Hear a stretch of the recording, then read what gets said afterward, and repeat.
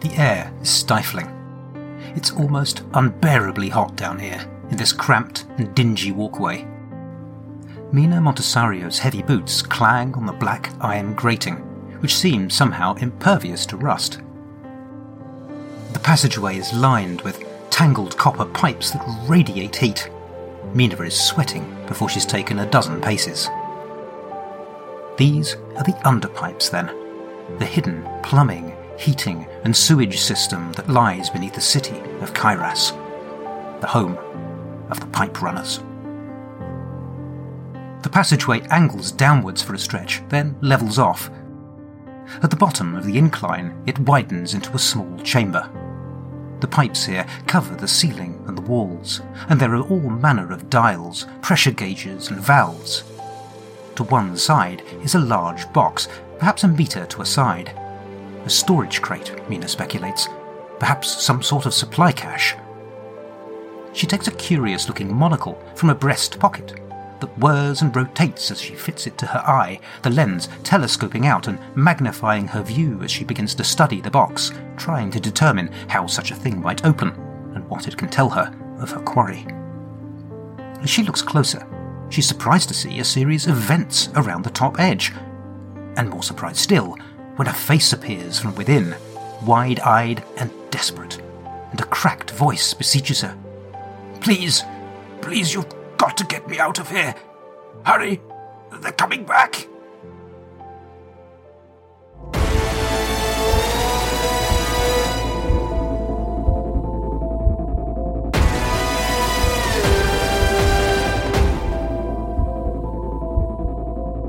Hello and welcome to The Lone Adventurer, an actual play solo RPG podcast with me, Carl White. I will be your narrator, your game master, and your guide as we follow our hero, Mina Montessario, on her journey into the unknown. For this game, I will be using the D&D 5th edition rule set, as well as a variety of other systems, tools, and tables as they take my fancy. A word of warning. The following scenes may contain mature themes and disturbing imagery. Listener discretion is advised. The adventure continues.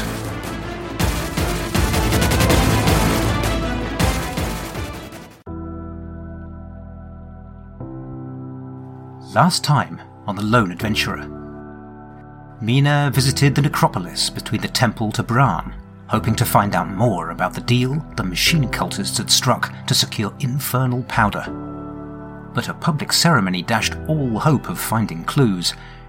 Instead, she was forced to follow her other lead and descend into a deep, water-filled shaft in pursuit of the suppliers of those barrels, the pipe runners. Surviving an underwater attack from 2 fire snakes, she made it into the underpipes and set off in search of her quarry.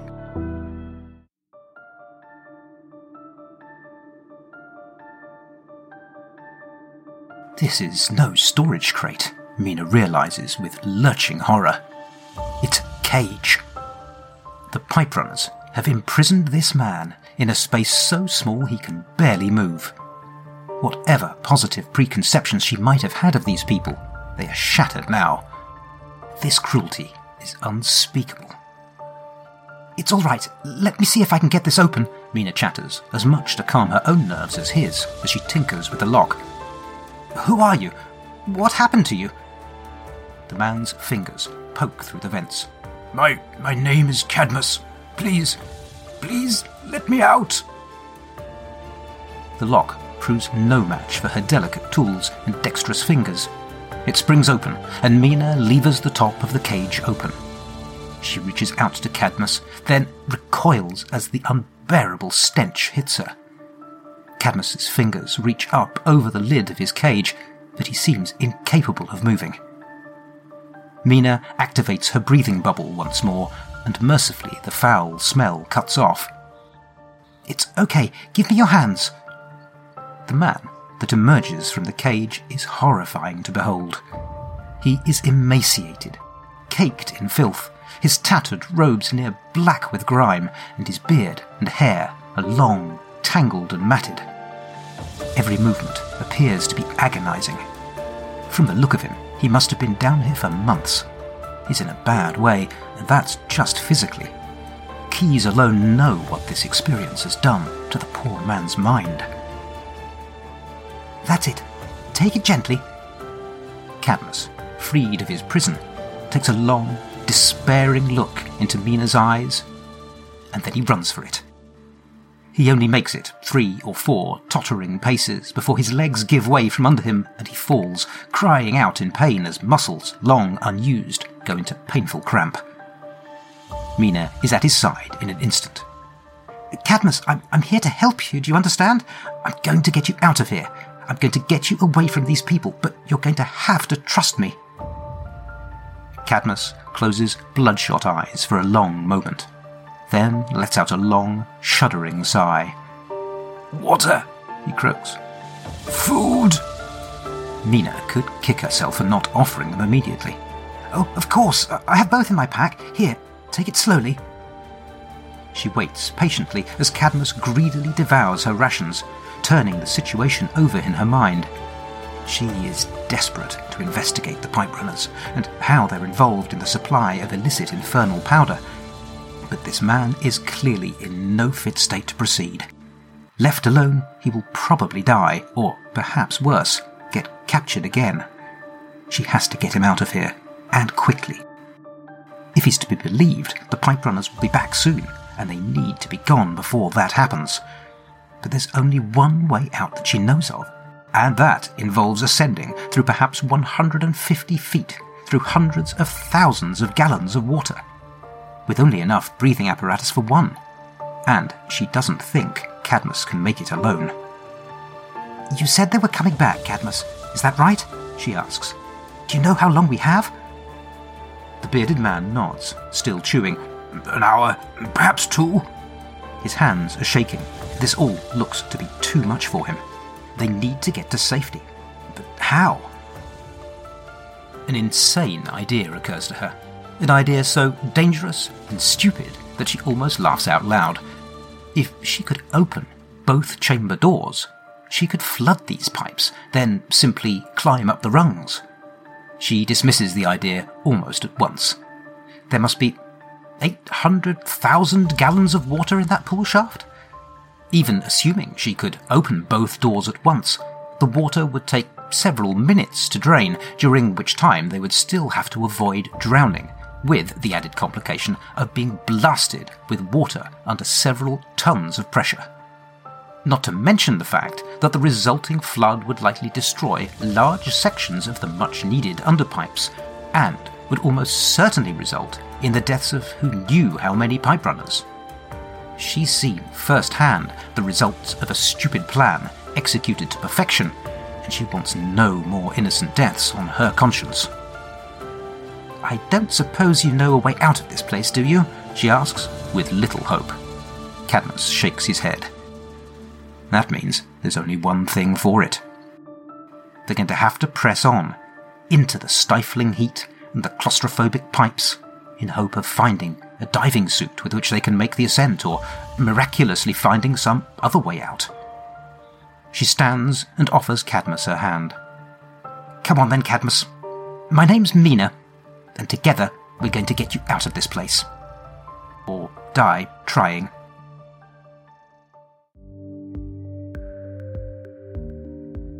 Time to talk about what happened behind the curtain in that scene. As it turns out, quite a lot. Let's start with a brief discussion about skills. D&D has a binary approach to a lot of things. You succeed or you fail. Simple. I try to hit that orc, and I roll above its armor class. Great, I hit. I want to pick that lock, and I miss the target DC. Well, the door stays closed. And if all the adventure is on the other side of that door, well, that's kind of too bad. Powered by the Apocalypse games take a different tack. There, the math is skewed so that most results end up as a weak hit rather than a miss or a strong hit. That means it's a success, but with consequences. Flat-out success or flat-out failure is usually narratively less interesting. Games like Apocalypse World or powered by the Apocalypse adjacent games like Iron Swarm do this, and it's the driving force behind the way that the stories emerge in those games. I tend to miss that when I play more traditional RPGs like D&D. And so I've decided to trial something for a while, which I think would work perfectly well in a group game of D&D, and it's also something that I think should suit my solo game just fine as well. Again, this is one of the reasons I love solo RPGs. You get to tinker and experiment with the rule systems, adjusting and hacking on the fly to suit your needs. In Dungeon World, when a player fails or makes a weak hit, the GM gets to make one of 12 GM moves. My plan is to port that list, kicking and screaming, into 5e. If I fail at a skill check, I'll give myself the option to succeed, but with a consequence. As you can in Fate, for example. There are optional rules similar to this on page 242 of the DMG. The greater I fail the check by, the harsher the interpretation of the consequence will be, and the nature of the consequence will be determined by up to 2 rolls. Firstly, a d12 to see which GM move is made, for example, reveal an unwelcome truth, or use up their resources, or put someone in a spot. And then, if the detail is not immediately obvious, a description roll on the mythic table to provide a prompt as to the nature of that move. So, in this last scene, Mina attempted to intuit some information about the pipe runners by examining their supply cache. She failed her investigate check by 2, even with the addition of her guidance cantrip, which in this case took the form of her magical monocle. And so I elected to succeed, but with a consequence. For the investigation success, I rolled a mythic description of healthily harsh. That had me puzzled until I rolled for the consequence. I rolled a GM move of show signs of an approaching threat, and a description of imprison innocent. Combining those 2 results gave me Cadmus, and completely out of the blue, Mina had someone to rescue and, just maybe, a possible sidekick. See how much more interesting that success with a consequence was than a straight no. I mentioned back in session 0 that I'd be introducing a sidekick when the opportunity presented itself using the rules laid out in Tasha's. There are a few benefits to doing this. First off, it helps provide a better spread of skills to my lone PC. They can play second fiddle to my PC in terms of story importance and mechanical complexity, but I can plug skill gaps where my PC is lacking, particularly if I chose to select an expert and used the right base stat block. It will also help address the action economy issue that I face as a lone PC, and of course, a sidekick would give me someone to talk to, which won't hurt. Sadly, Cadmus is not in great shape. A random check reveals he's been in that cage for months, which, even being super generous, means he has multiple levels of exhaustion. I decide on 4. He has disadvantage on ability checks, attacks and saves, and his movement and hit point maximum are halved. Still, he may prove helpful. Let's wait and see. To determine his actions, I took a look at the NPC behaviour check rules in the Mythic Variations 2 book, but I'll be honest, they made my tired old brain hurt, and so thankfully I found a simplified version of those rules in Mythic Magazine Volume 1, so I'll be trying those out to determine how Cadmus acts going forward. By the way, fun fact, a 150-foot high, 30-foot diameter cylinder holds 793,150 US gallons of water, and would take approximately 200 seconds to drain through a 6-foot by 3-foot aperture, emerging at under around 3.3 tons of pressure. Many thanks to my friend Russell for carrying out the necessary applied calculus. Whoever said RPGs weren't educational? For Mina to work all of that lot out in her head just goes to show how gifted an artificer she is. She does have an intelligence of 18 after all. But I've been rambling on for long enough. Let's add Cadmus to our character list and rescue Cadmus to the thread list, as well as taking our chaos factor back up to 5. It's time to find out how Mina and Cadmus are getting on.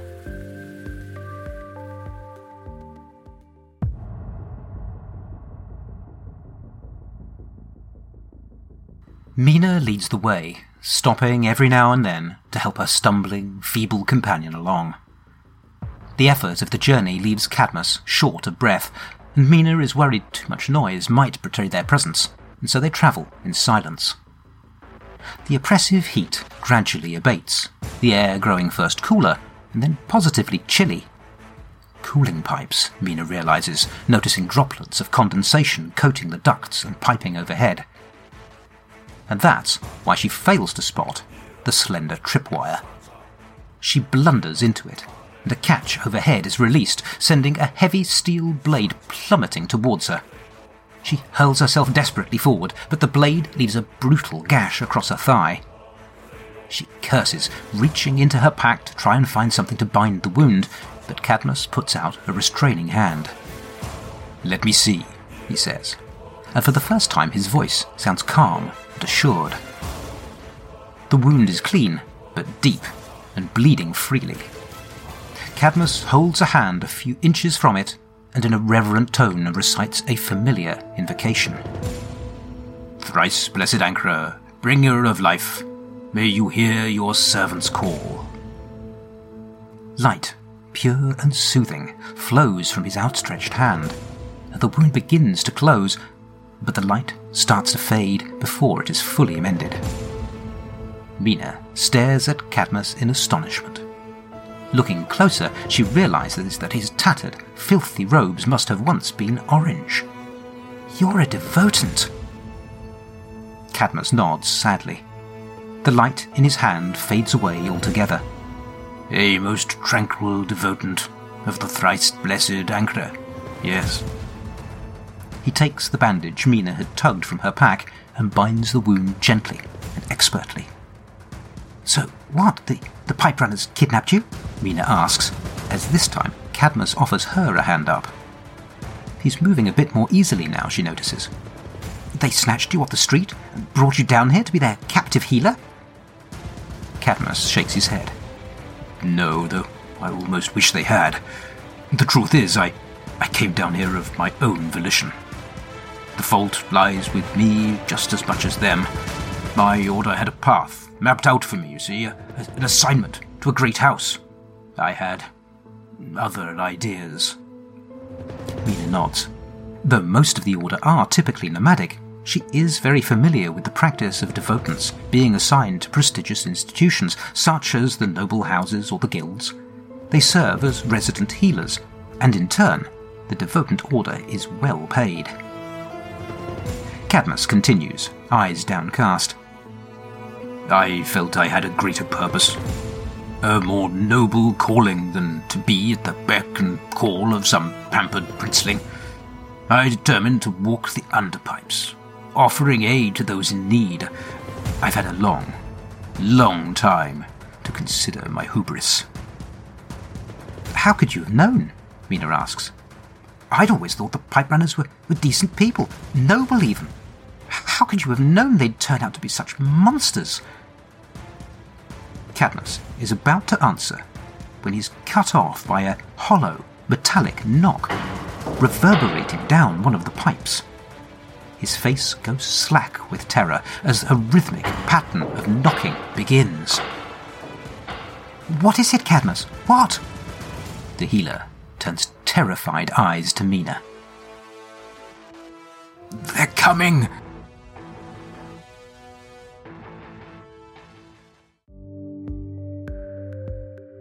So, Cadmus turns out to be useful after all. Back in Scene 10, there was some information I learned about Cadmus that I didn't share at the end of that scene. I mentioned that I'd rolled healthily harsh as a prompt. Well, that prompt suggested to me that this NPC might be a healer in a bad way, and checking the Fate Oracle confirmed that.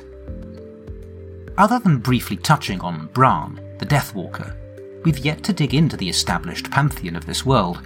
I'll let that emerge organically, rather than subjecting you to a massive ecclesiastical info dump. But for now, suffice to say that I have an obvious choice in creating this healer, based on my pre-existing knowledge of the setting.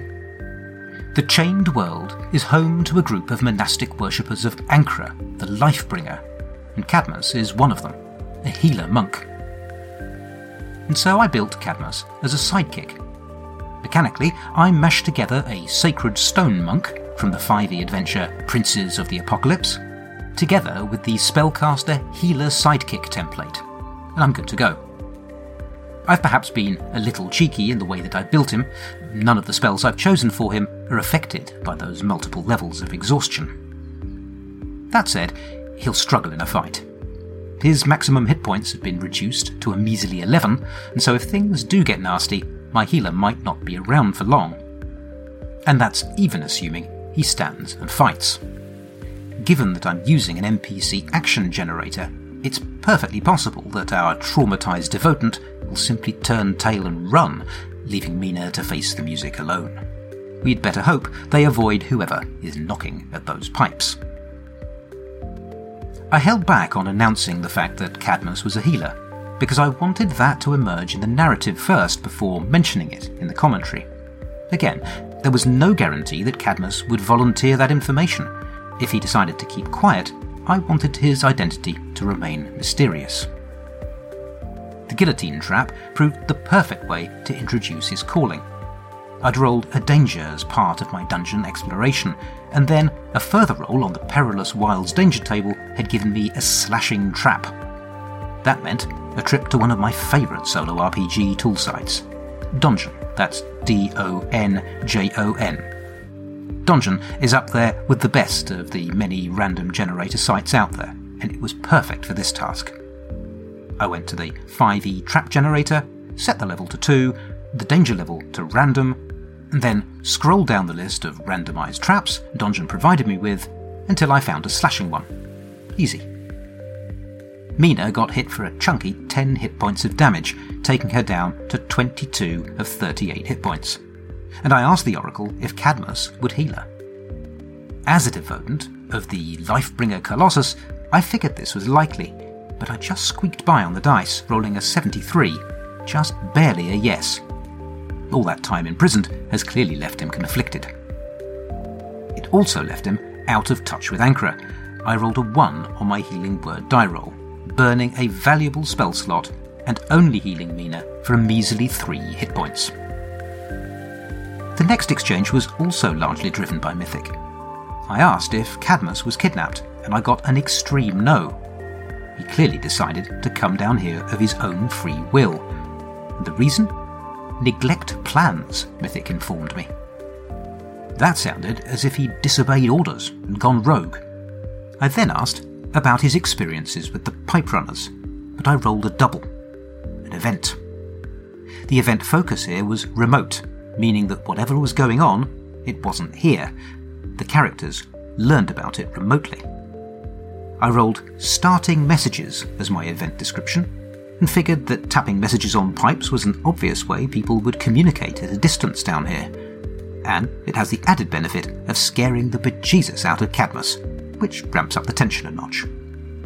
So, whatever Cadmus has to say on the subject of the pipe runners, we'll just have to wait.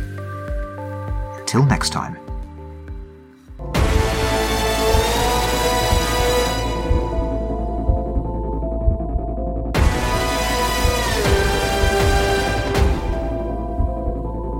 You have been listening to The Lone Adventurer, a solo RPG podcast played, written and performed by me, Carl White. If you've enjoyed this episode, please consider leaving a 5-star review or telling your friends. It really is of huge help. You can find show notes at theloneadventurer.podbean.com.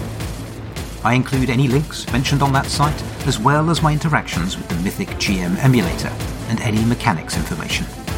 The story will continue in the next episode of The Lone Adventurer. Thank you for listening.